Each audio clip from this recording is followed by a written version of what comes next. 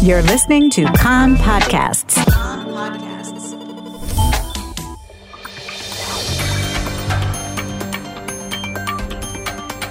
You are listening to the English language news of Kan, the Israeli Public Broadcasting Corporation.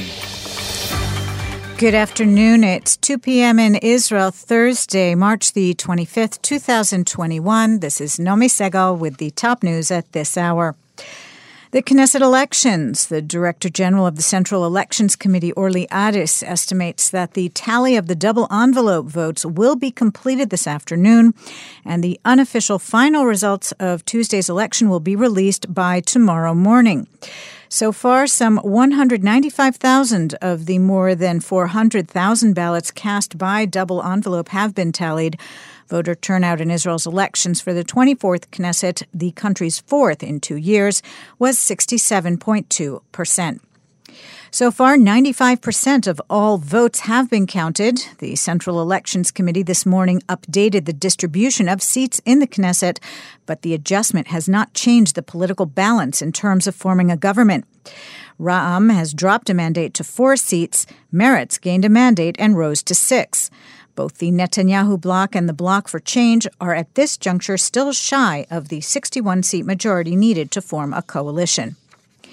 And against the backdrop of the inconclusive electoral outcome, the Ra'am party, with 4 seats, has emerged as a faction that could tip the balance in the political map. Knesset member Walid Taha of Ra'am said that conversations are being held with all the parties, but at this point, Ra'am is not committing to support either bloc. He told Kan Radio that Ra'am will support the person who pledges to solve the problems in the Arab sector, but not at any price. Sources close to Prime Minister Benjamin Netanyahu have said that he does not rule out parliamentary cooperation with the chairman of Ra'am, Mansour Abbas. The sources said the primary concern is that the anti-Netanyahu bloc would recruit Abbas's support for changing the Speaker of the Knesset or for passing legislation against Netanyahu.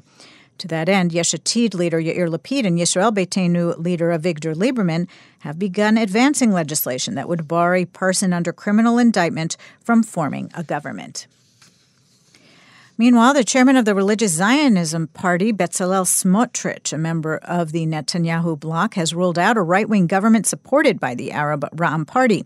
He called on Gideon Sa'ar and Naftali Bennett to put personal interests aside and join a right-wing nationalist government.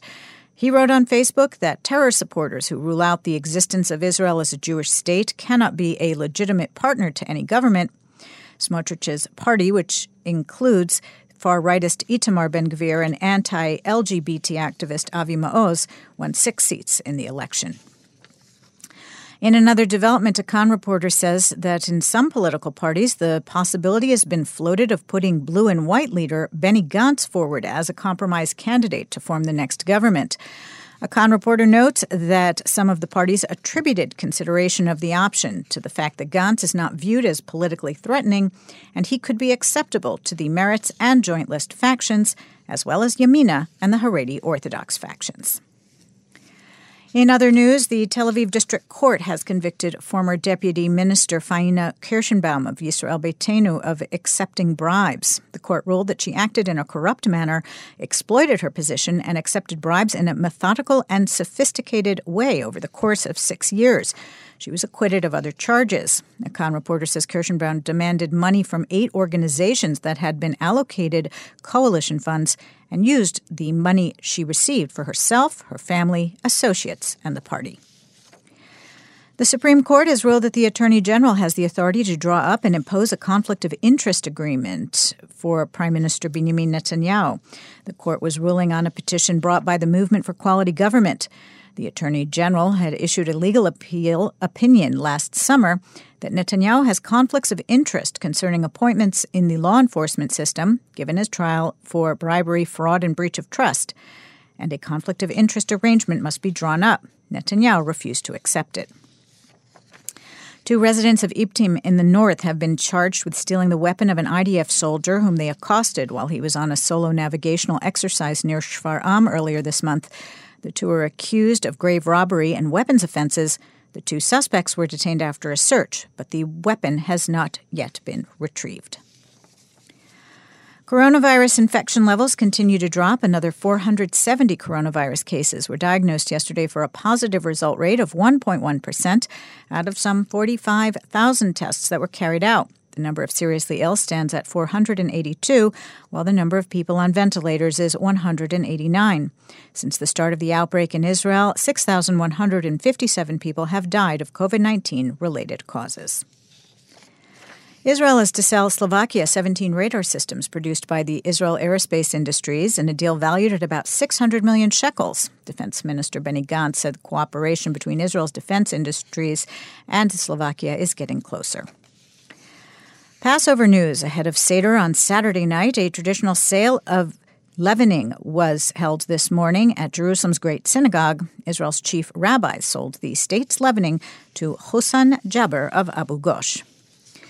And Israel Airlines is boosting its service on the Jerusalem-Tel Aviv fast rail during the week-long Passover holiday. The electrified connection between Herzliya and Jerusalem via Tel Aviv will have additional runs, and during the intermediary days of the holiday, Monday through Thursday, service will be extended through midnight.